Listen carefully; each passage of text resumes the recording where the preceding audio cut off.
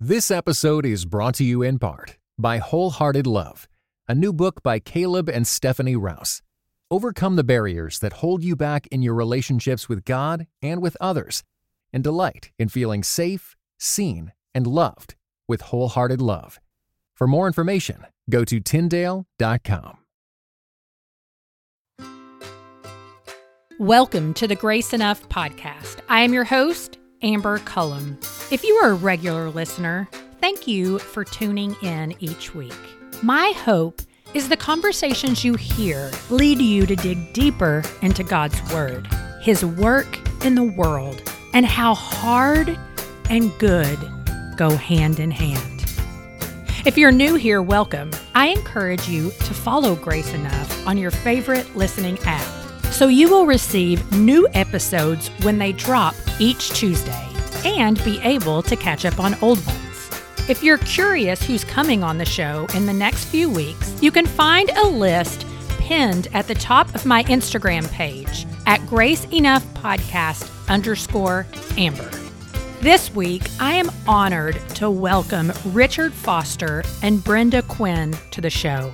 We discuss humility in a me-centered world, which Foster writes about in his newest book, Learning Humility.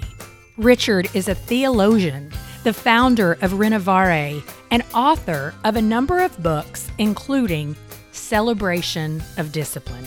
Brenda is a pastor of spiritual formation at Living Way Fellowship in Denver. She is an author and has a long association with Renovare. I think you'll find this conversation on humility quite needed in the world of chaos in which we're currently living. Good afternoon, Richard and Brenda, and welcome to the Grace Enough podcast. Good afternoon. Thank you so much. And it's a great title, Grace Enough. Thank you. For all of us. And in every situation, there is plenty of grace. Praise God for that. I certainly need it always, but particularly in this season of having growing children. I've heard that doesn't really change as they become adults, but maybe I'm just realizing how much more I need it lavished on me during this time. I have a prayer for parents of teenagers. It's a very liturgical prayer. It goes this way. Oh God, help. Yeah. That's it. We breathe in, do the breath prayer. Oh God, and out, help. Yes. Well, as we begin this conversation, we're going to be talking quite a bit about humility. And I first want to ask, how are the two of you connected? I am assuming it's through Renovare, but I want to give you the opportunity to share a little bit about how your paths crossed, maybe a little about Renovare. So either one of you, Brenda or Richard, whichever would like to get started. We have been working kind of off and on together for probably more than 20 years. We both moved back to Denver during the same summer back in the 90s. He was relocating here with Renovare, and I had learned about Renovare in the earlier years when I'd been out in Los Angeles and had heard Richard speak a couple times and loved Renovare and had been getting their newsletter. And we became acquainted that same summer that we both came back to Denver. And just since then, I've had a chance to write for the Renovare Life with God Bible and do some other projects with Renovare. And so have just known Richard, and we've become friends over that time. So I'll let Richard tell about how this book came into being and how I got involved. Well, first, Brenda has a wonderful family and is the pastor of spiritual formation at a lovely church in the South Denver area. And the idea for this book, Learning Humility, I was it was actually a New Year's Eve when I was thinking about New Year's Eve resolutions. And I thought, I know I'm no good at these things. New Year's Eve resolutions, they last a week and a half, but I was just wondering about it. And I'd been thinking for a very long time about the relationship in our day with humility and its lack, and how all through Christian history, this has been a virtue that has been valued as the most basic of the virtues. And so I was wondering about that. And on that New Year's Eve, I felt addressed with just two words: learn humility. Mm. And I thought, oh, I think that's for me. And so I began to write, but just a journal. I had someone had given me for a New Year's Eve, or maybe it was a Christmas gift, a little red journal. And I'm not good at that either. I have probably a dozen half-written journals over there on my bookshelf. But I started writing, and almost stream of consciousness. I mean, I'd have an experience and try to write about it and so on. And as time went on, now I didn't tell anybody that, what I was doing particularly. But as time went on, I thought, gosh, this may be helpful to some others. But I really felt like I needed to test the waters a little. So Brenda was one that I touched base with, and 4 or 5 others that as I wrote from chapter to chapter, that they would read and give input. And Brenda particularly was so good at questioning what I wrote and developing it more and thinking about things and asking questions. And so as we went along, now this took quite a while. I'm old these days, and so I'm much slower in writing. But then when the idea, the realization that, oh my, we're going to have a book out of this, and that means, you need to do podcasts and things like that. And I need somebody to help me in that. Now, it's important because the last thing we need is an expert on humility. It just doesn't work that way. And so I felt that it would be good to bring another person in terms of these events. And Brenda was my choice, and she was so gracious. Remember, Brenda has a full-time job. Yeah. She's busy with kids. Wasn't it 4 kids, Brenda? No. What do you have? I have 3 sons, but I'm almost empty nest, but 2 home at the moment. And I wanted a pastoral voice. I felt that was important, and Brenda brings that. And I wanted a woman's voice, because I just felt that kind of perspective helps us a lot in thinking about the idea of humility. Yeah, well, I was particularly interested because a recent conversation I had with Rick Langer and Joanne Jung, they've released a book last year called The Call to Follow, really addressing our obsession with leadership. And it was so interesting because in our conversation, Rick was talking about how he had picked up a leadership book from early 1900s and how the whole thing was pretty much about virtuous living. Yet today, if you pick up a leadership book, it's more about how to assert yourself, how to influence people, how to use your strength and improve upon them. And so dig in a little bit more, either one of you, when it comes to, you said you wrote this book because it seems like it's something being lost. Like, why is it so important right now for us to be talking about humility in light of the way we as Christians think about virtues? Absolutely. And that's such a helpful illustration, this older book, thinking about a virtuous life, that is, how to be a good person. Mm-hmm. But today, that's just about the last thing we think about. And that's kind of true across the board. So I felt that humility as a virtue isn't lost. We can really look for it and find it, but it's disappearing. Mm-hmm. That is, it's no longer thought of as essential to a good life. if people even think about those things nowadays. And Brenda and her work at the church has been able to see, some of the struggles people have with this because of our culture. Mm-hmm. We live in what is it, Brenda? We live in a pretty self-focused culture, I think, right?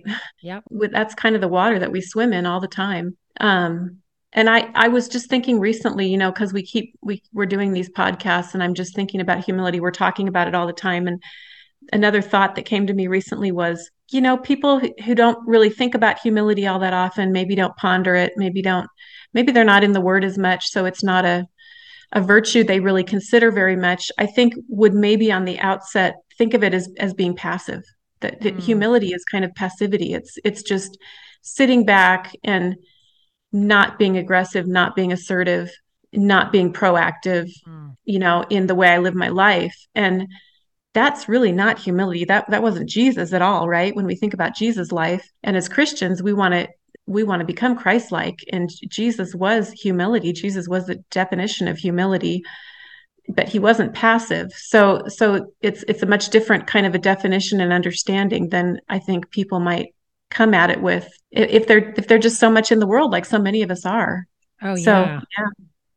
Well, and so that's what's interesting too, is that even the definition of humility is the absence of pride and arrogance, the quality or state of being humble. Is there something that you would add to that definition? Yes, indeed. Right. As a believer, particularly, because that's who we're speaking to.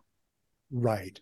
And for those who are listening, we're talking about a life that is other-focused and, of course, God-focused. And this, Brenda was so right about the self-centered, selfish, the narcissistic, all of these kinds of things and in humility, we're able to open up to other people and to value them. And so that we don't have to be constantly taking our own temperature and trying to figure out if we come across well and if people like us and all of that kind of me stuff. We find other human beings of interest and we can focus on them. And most of all, we can, I would say, if you want to learn about humility, just read the Gospels. And you'll see Jesus and just watch him and watch the flow of humility that doesn't need to feel important, but cares for especially the outcast, the bruised, the broken, and values every single person, the preciousness of every person. And humility opens us up for that. This episode is brought to you in part by Beyond Ordinary Women Ministries, which prepares Christian women for leadership. At BOW, we believe that every woman is a leader because she influences someone. So, whom do you influence?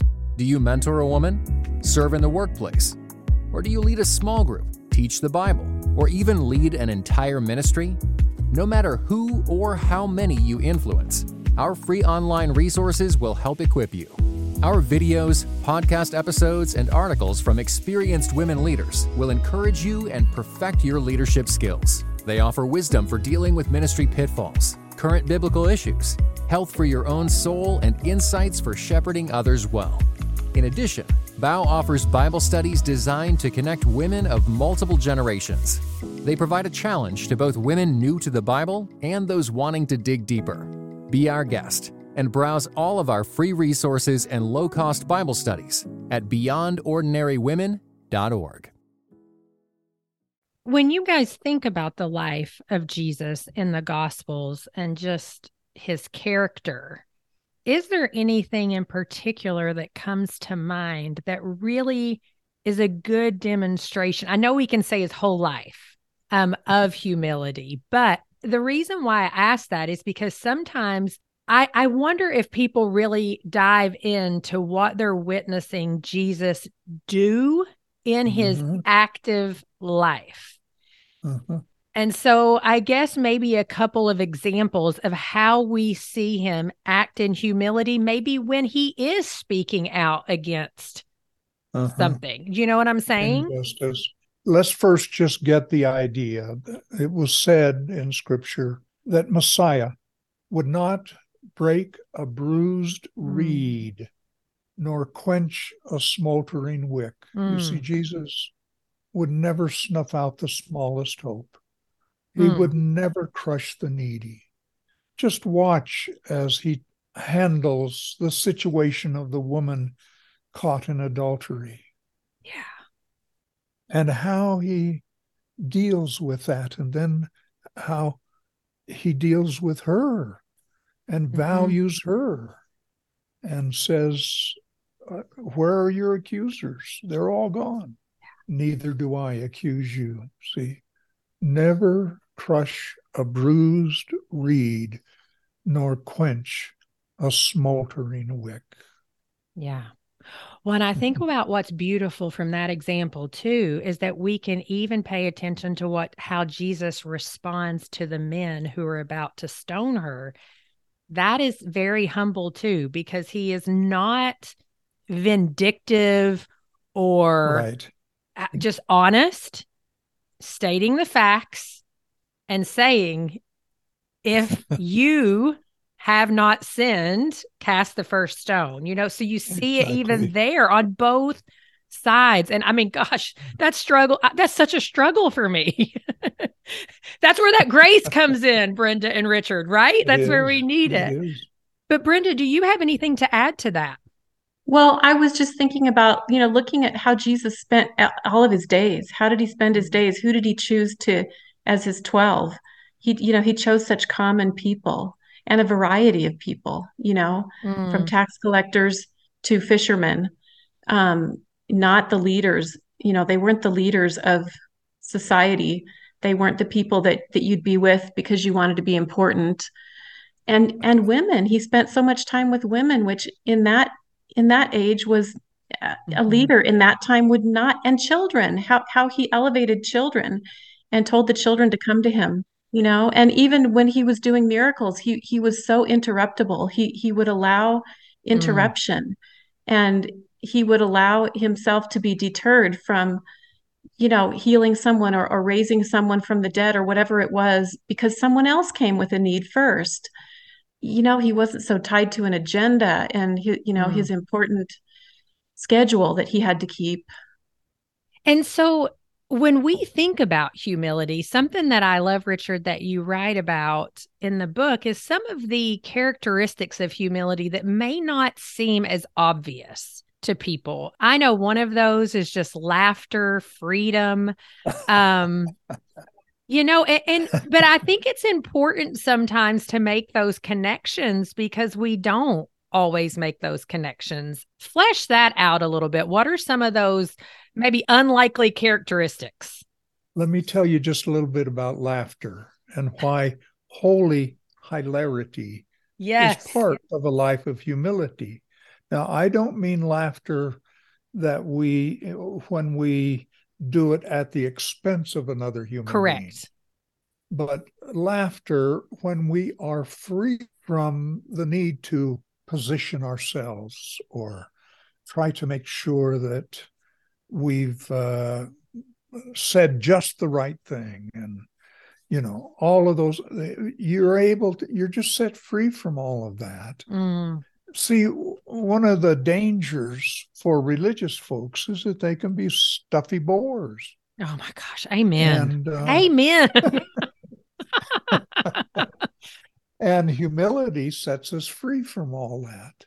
We don't have to position or try to impress or improve our resume. Those things just kind of fall away. And we can just be with people and enjoy people, see? And we can laugh at our own foibles. We can realize that we're not so good at much of anything. And it's a great joy. I was with a lady that she'd been through a lot of stuff, tough time. And I went to see how she was. And I go in, her name was Edith. She was stitching one of those patterns that spell things out. Mm-hmm. And I said, where did you get that? And she said, well, the other day the Lord spoke to me. And she was writing in that stitchery what she felt God said. And this is what it said: fun ahead, saith the Lord. Oh, I love it. She used the Old English saith, fun ahead, saith the Lord. That's awesome. Well, I'll tell you a conversation I actually had with one of your, well, I don't know if you'd call him a pupil, but with Jim Smith, and he was telling me a story. Oh. He was telling me a story about one of the first times he really realized holiness and hilarity can go together. And it was when Dallas had on his dress shoes and high socks, but regular shorts. And they were it was after a long day of talking. And he's like up, turning the channel. For anybody listening that doesn't know what I mean by turning the channel, it was one of the 13 channels where you had to get up and actually turn the knob. And he said all of a sudden he just starts dancing and laughing at himself, just dancing and laughing. And he said it was one of the most wonderful moments. Like it was nothing but just laughter and fun, right? And indeed, yes, indeed, the that two, was Dallas. Yeah, they go hand in hand. They absolutely do. And he would always wear those old dress shoes. Didn't matter. Oh, I love it. I absolutely love it.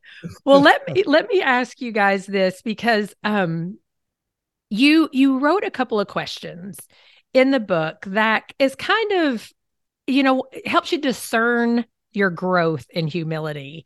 And so what I want to do is share each one of those and have one or both of you expound on why you think they're helpful to ask. And this is, what we would ask ourselves personally.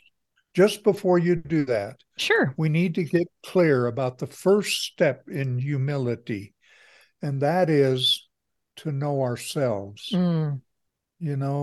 Aristotle's know thyself. So a sense of where we really are. Now, humility comes from humus, the earth, and some people need to be brought down to the earth. And those kinds of questions help to do that. Now, some people need to be, they're groveling and worm theology stuff, and they need to be helped up. They need an honest sense of who they are. Now, there's more than that, but that's the first step in humility, just to have an honest sense of ourselves. Okay, so your questions. Well, but before we do that, then that might be a good time to ask, how do you really, what are some of the first good steps to say, okay, I want to work on humility? Because it's like Brenda said, it's not a passive thing. It doesn't mean you're weak or that you just sit around and let people trample over top of you. Absolutely. You do, but you still have to practice. We don't just wake up and say, well, today we're humble. And it's so important to get what you're getting at, because the last thing you do in humility is try to get humility. You don't do a frontal attack on these things. It is an understanding of the righteousness of the kingdom of God through indirection. So instead of trying to become humble, because what happens is we'll say, well, I've doubled my humility this year. See, that doesn't work. So we learn we learn indirection. For example, first we learn to know ourselves, and then we learn to value other human beings. So that's the project. I had a friend who for a whole year, every day, he would pray this prayer: Lord, lead me to someone I can serve today. Isn't that nice? And he had some really interesting stories about how his day would change because he found somebody to serve. Wow. Wow. And that will develop humility in a person. Yeah. Well, and Brenda, in the role that you play in serving as a spiritual formation pastor at your church, what would you say to that question, just as you've watched people maybe try to grow in humility or even yourself? Well, I think if we're walking with Jesus, most of us would say, I want to become more Christ-like. I want to become more like Jesus. So I think if we're going to pursue humility, it's probably better to say, I want to be like Jesus. I want to keep growing like you, Lord. Teach me and help me. Keep helping me to be in touch with your life inside of me instead of my own flesh and my own human, tendencies. Yeah. And when we're talking about knowing yourself, it really means why do I do what I do? Mm. Why do I follow in the ways of the world around me? Why am I so upset when this happens? Or why do I have trouble in this relationship? Or, it's examining those things. And I think some of us are more introspective than others about who we are. And so I think that's the first thing you need to know. Are you somebody who thinks about that kind of thing? Do you naturally look inward? Do you naturally try and understand why you do what you do? Because some of us do that more naturally than others. And some of it's a personality thing, and some of it I think is just learned. But that's part of truthfulness, is being able to look at ourselves and understand why we do what we do and what motivates our behavior, what motivates our goals, and what we're seeking in life. That all is wrapped up in how we see ourselves and understand ourselves.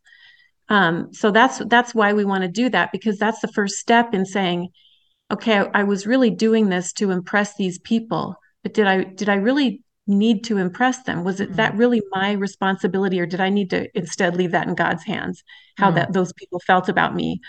That is one first big step. And a lot of the old devotional writers write about that exact thing. Richard gives many quotes in the book about knowing yourself and coming in touch and understanding your sinfulness, and we kind of don't like to think about that and talk about that, but that's just a reality, right? Yeah.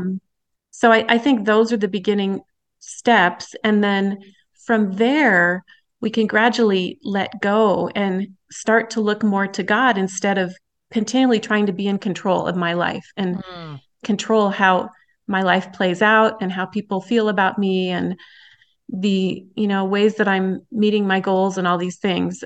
We can focus on God and what he wants for us. And I think when that can start to happen, lo and behold, we find, wow, God has some things for me that are actually going to be really good for me that I would never have come to on my own in controlling my own life. Maybe if I can let go a little bit and set my eyes on him instead of always on myself and having so much control over my life, maybe God has some really good things for me that are going to surprise me if I'll just, try and let go and try and set my eyes on him instead of on myself. So I think those are just some of the starting points. Yeah. And the whole thing of asking yourself questions requires that slowing down. And I know the two of you are very, very big on it. I mean, you can't grow in the virtues that God puts before us. Well, you can, but it's a lot harder if you're not going to slow down and put in the time to evaluate and make change and pray and all of that. I was just going to say, you've said it well. We learn to enter into the cosmic patience of God.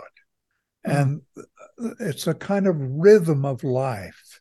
And it does involve letting go, slowing down, being attentive to ourselves, to God, to other people, to what they have to say.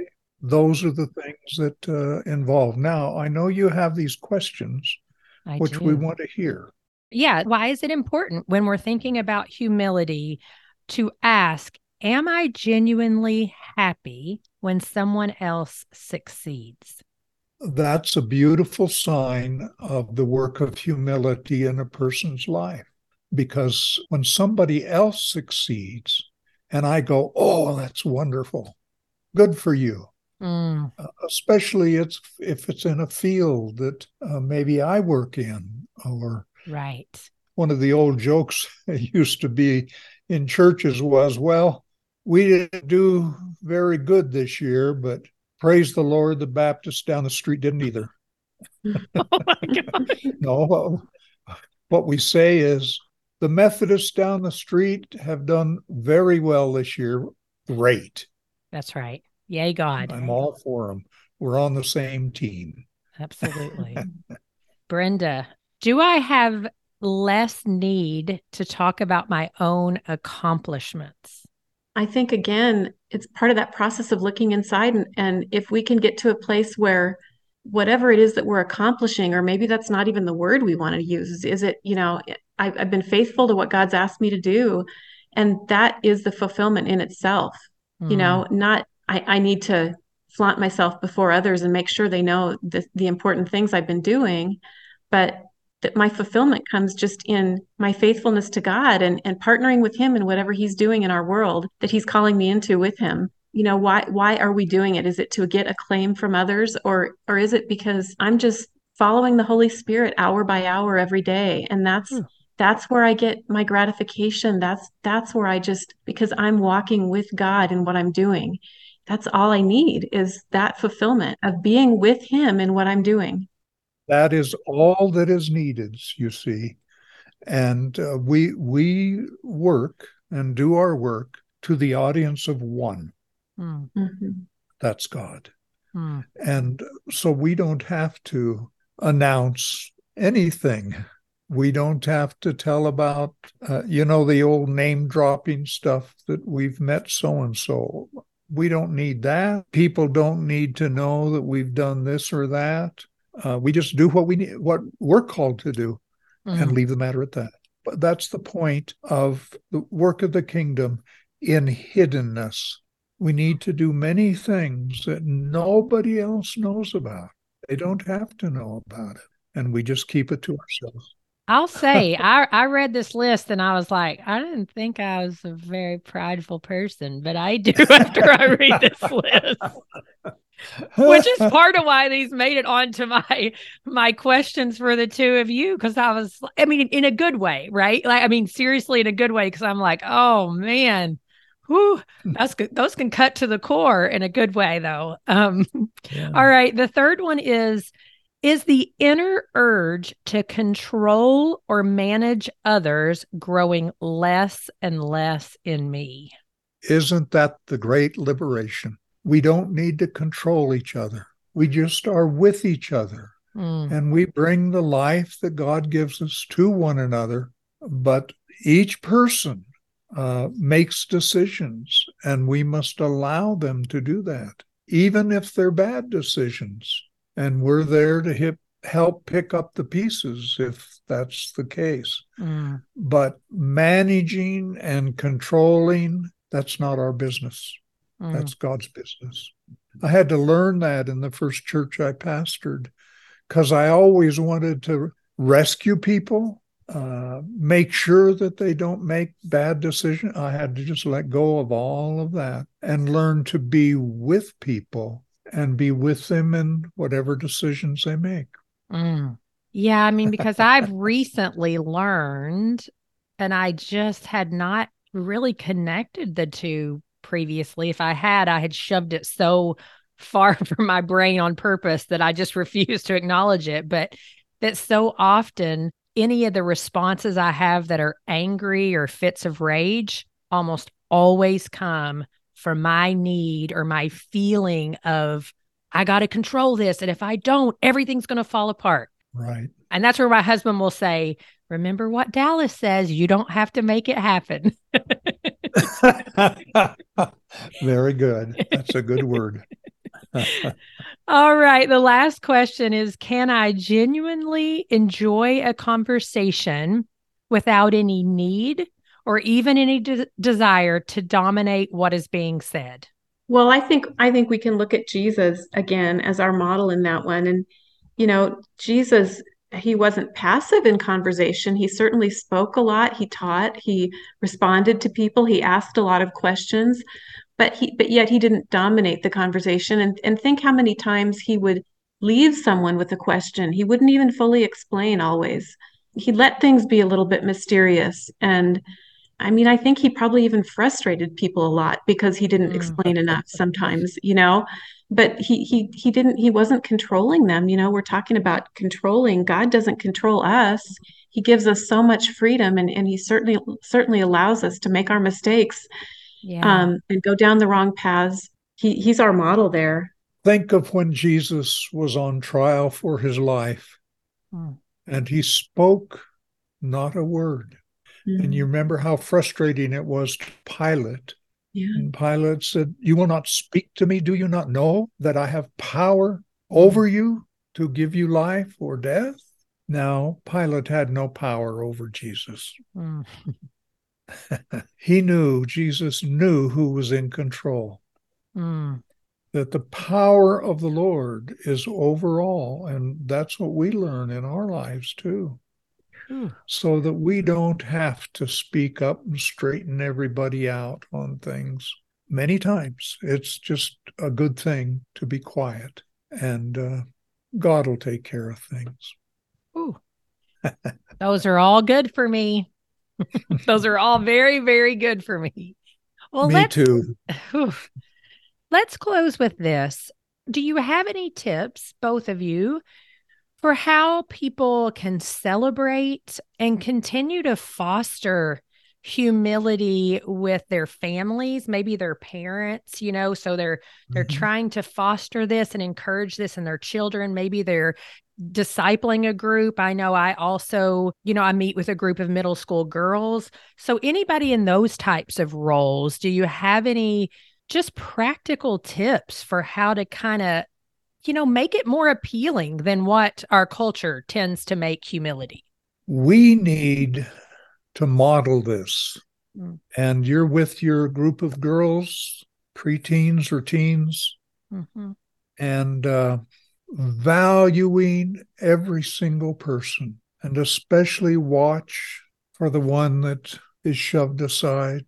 Slip over and just give them some attention. That's humility.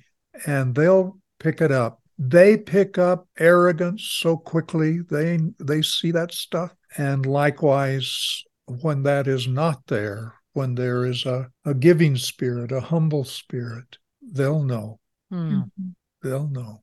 I appreciate that. Brenda, anything you want to add there? Along with that modeling, it's modeling how we live our lives focused on Jesus instead of on building our own lives and kind of building our own kingdoms, because our world's telling us we need to build our own kingdom. But yet we want to live your kingdom come, your will be done on earth as it is in heaven. And so I think just like Richard's talking about it, it's caught as much as it's taught. And living that way they're going to catch that. They're going to catch that focus. But I also think at the same time, using the word humility with them is a good thing sometimes. And focusing on scriptures that talk about humility, because they're not going to hear that word other places. So it's good for them to hear it from us. Yeah. Oh, that's a good word too, because I sometimes forget, that our kids particularly, and I mean, even the middle school kids, that I lead just not every single week, but regularly, it's hard to believe they won't hear the word. But then I think I don't hear the word very much, and I'm in the word. So exactly. Just think of how many sermons you've heard on humility. Yeah. Not very often. Be a good sermon series, wouldn't it? Let's just work through virtues. Let's pull those out of the Bible and make that our topical sermon. And the point that Richard makes in the book, that humility so underlies every other virtue. You can't even have the other virtues if you don't have humility first. And that's quite a truth to grapple with. Yeah. Very good. Well, I appreciate you, Brenda, and you, Richard, for your time and for this conversation and for stirring some things up in me that I hope are also being stirred in those who are listening. So yes. Thank you so much for your time. Amber, we want to just say, but for both of us, we're so thankful that you wanted to work on this topic. How good. It's not in the top 10 list of anybody of anything. And so that you would be interested in thinking about this is a gift. And for those who are listening, we're glad you have chosen to listen to this discussion, and hopefully that it will lead you into more. Absolutely. Thank you. Amen. If you found today's conversation meaningful in your walk with Jesus, be sure you're following the show on your favorite listening app. We have conversations like this every Tuesday. Also, if you're curious about who's joining me in the next few weeks, you can find the calendar on Instagram at GraceEnoughPodcast_Amber. Thank you for listening to the Grace Enough Podcast. Tune in next time. This episode was brought to you in part by the Compelled Podcast, which uses gripping, immersive storytelling to bring Christian testimonies to life. Listen to missionaries, addicts, martyrs, and more who have seen Jesus at work in unbelievable ways. Listen on your podcast app or compelledpodcast.com.